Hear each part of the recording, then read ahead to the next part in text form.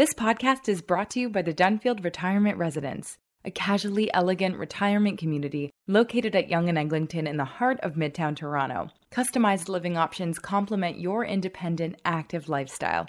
Learn more at thedunfield.com.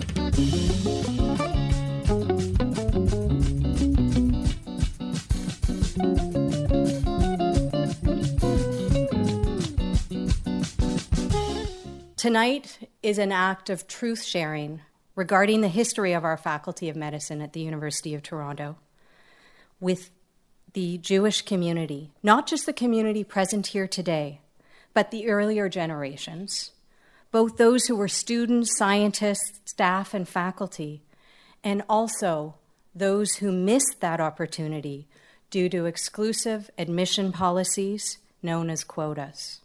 That's what it sounded like in September of this year when the University of Toronto Faculty of Medicine held an event to apologize for decades of discrimination against Jewish students at the school from the 1920s to the 50s, preventing Jewish medical students from obtaining residencies and even preventing them from being admitted at all.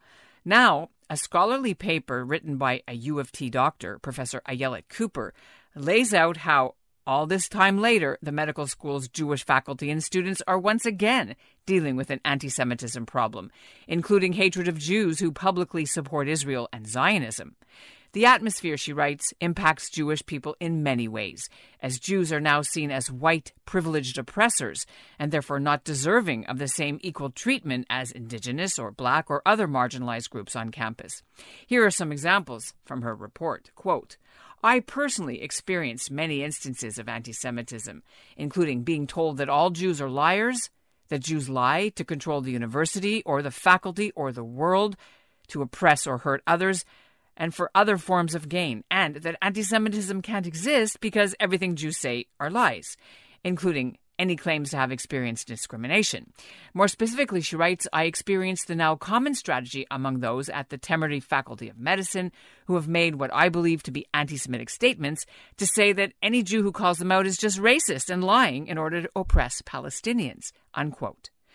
She also writes that a faculty member accused the school of being in the power of Jews because the donor, who the medical school is named after, James Temerity, must be Jewish. In fact, he's Ukrainian Christian Orthodox. It's not the university that's attacking the Jewish students. It's tolerating attacks on Jewish students and faculty, and it's not doing anything about it. I'm Ellen Besner, and this is what Jewish Canada sounds like for Monday, December the 12th, 2022. Welcome to the CJN Daily, a podcast of the Canadian Jewish News, sponsored by Metropia.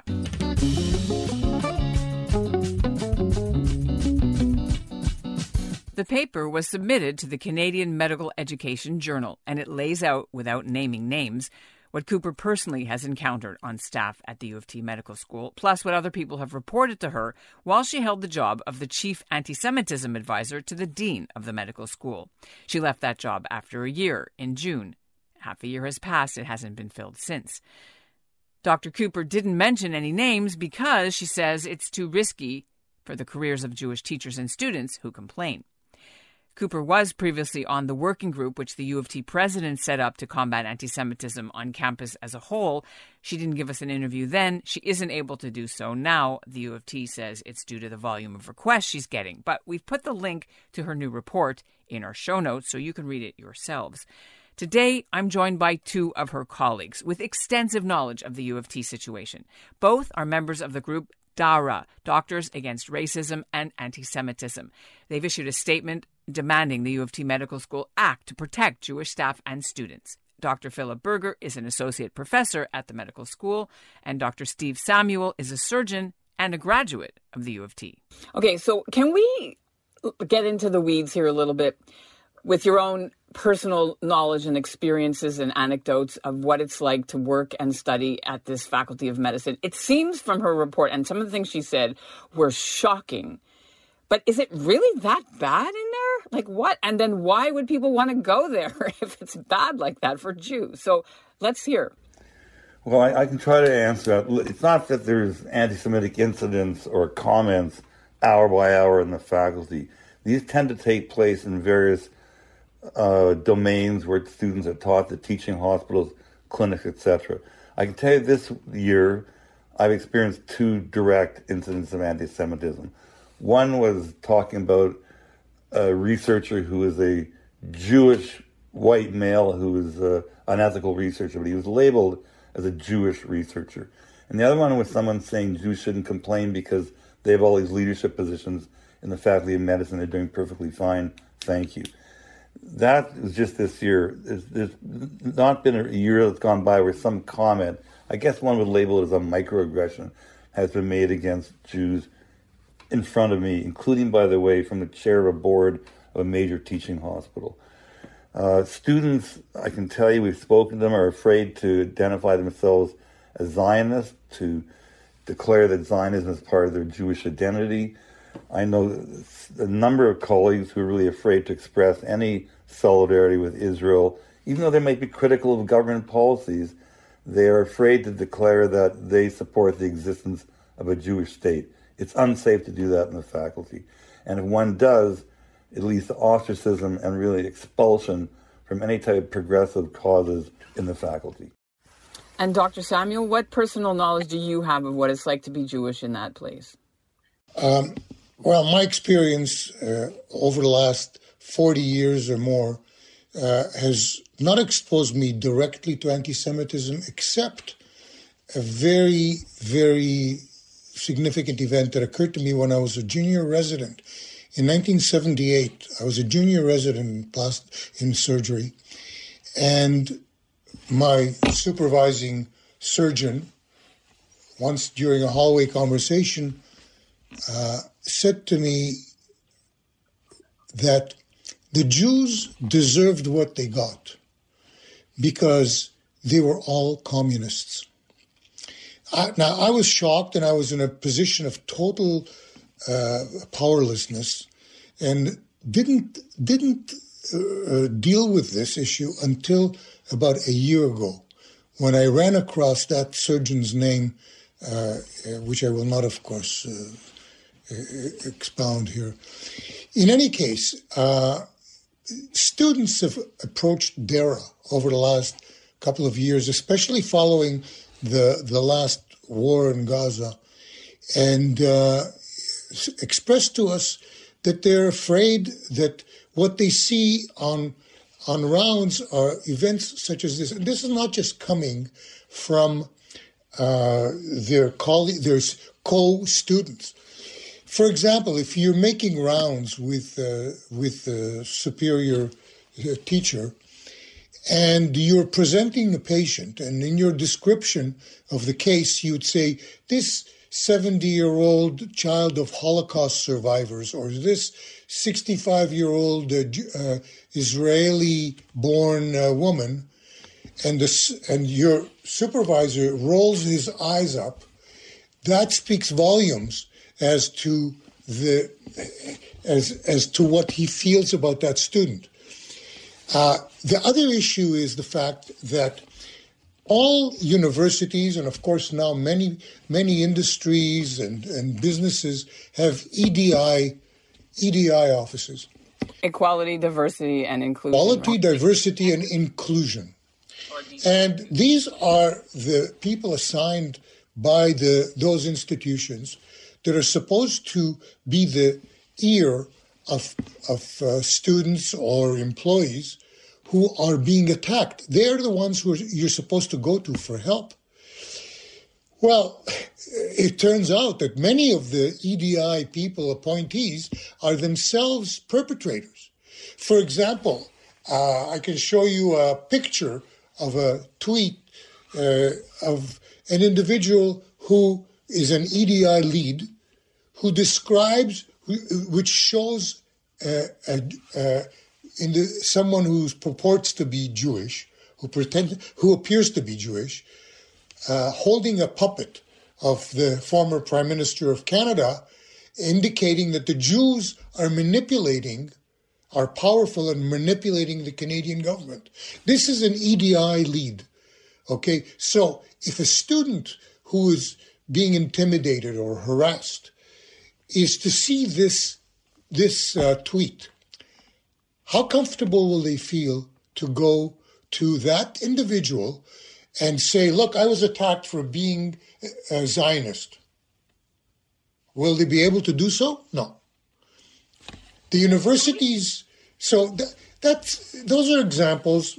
I think that it's obvious that students approached DARA for help because they couldn't get it where it's supposed to be given.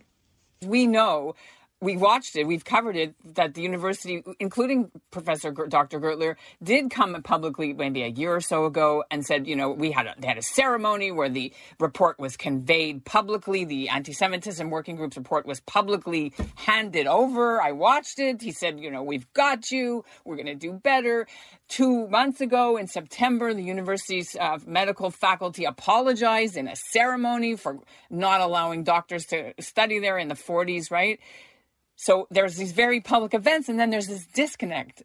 Can you explain that for me? The working group, in my view, was just a cover for failing to do anything concrete and real to protect students. And Dr. Cooper's article is solid evidence of that.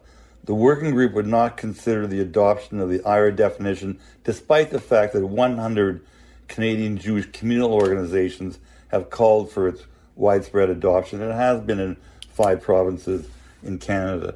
As to the apology, it was interesting. Professor Gertler was there, but was silent. If you look at the United States where apologies have been done, it's usually the president of the university, not the dean, who issues an apology on behalf of a terrible policy in the past.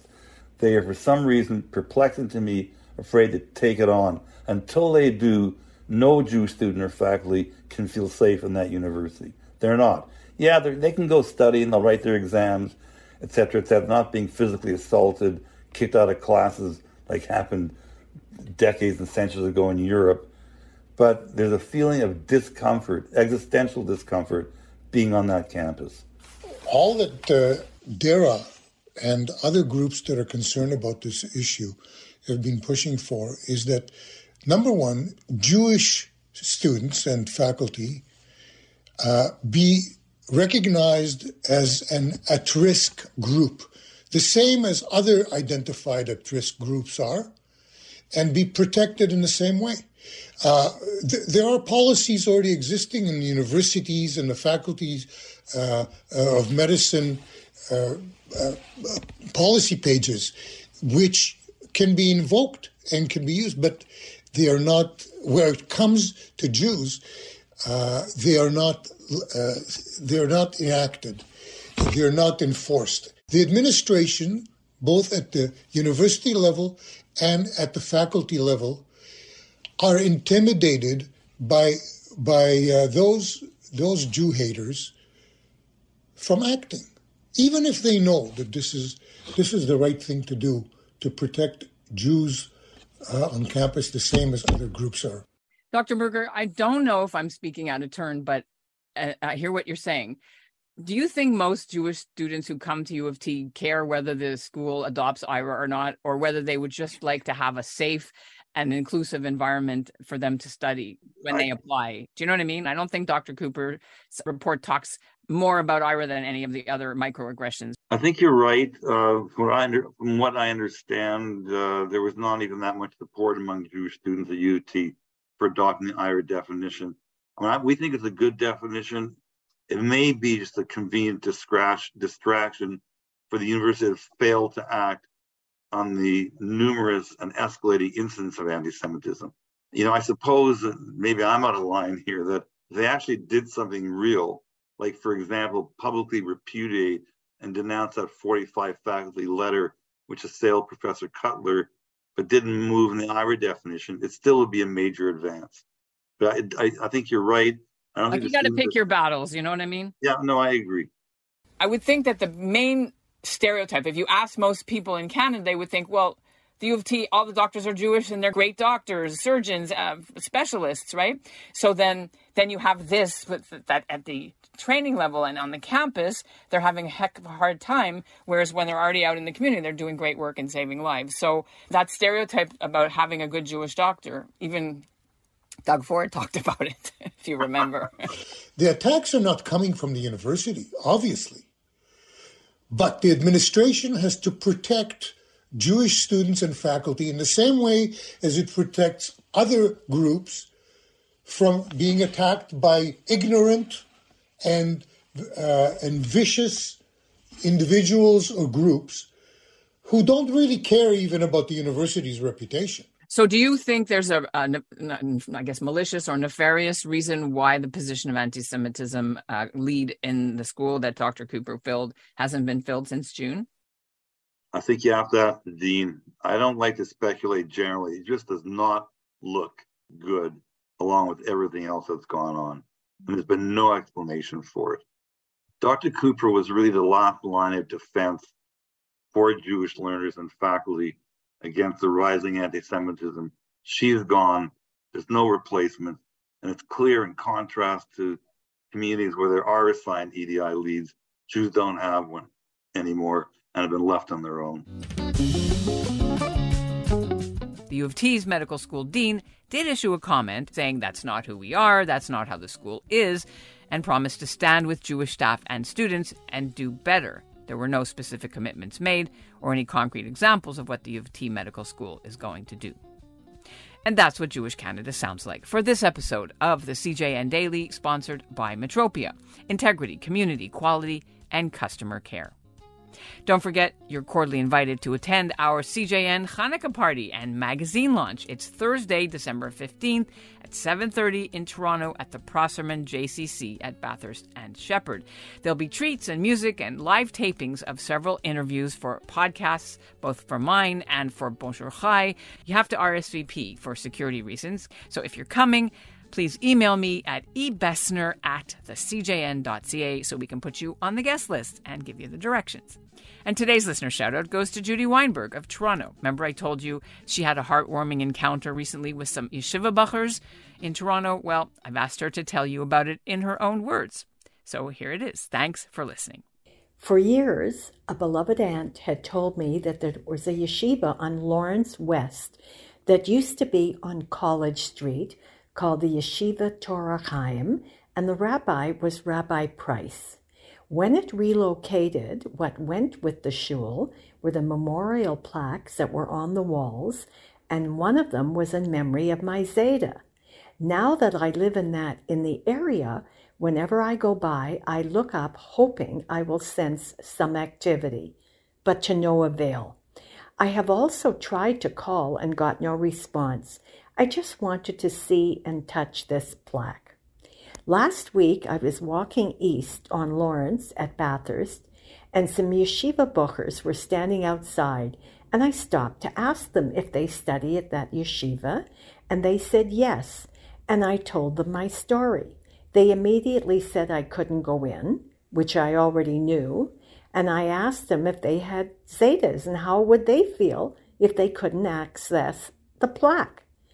They asked me for the name of my Zeta and the approximate time of his death, which I could give them. I figured that would be the end of that, and I continued on my merry way to the closest bus stop. About 8 to 10 minutes later, I feel this rush of two young people coming at me on the sidewalk on bikes, and it was these two young men. They took the plaque off the wall, with permission, I'm sure, and hunted me down. They brought it so I could take a photo of it. I was so verklempt by this gesture. Was that a mitzvah or what? The Dunfield Retirement Residence offers customized living options to complement your independent, active lifestyle. Welcome home. Welcome to the Dunfield. Visit us at thedunfield.com to book a personal tour.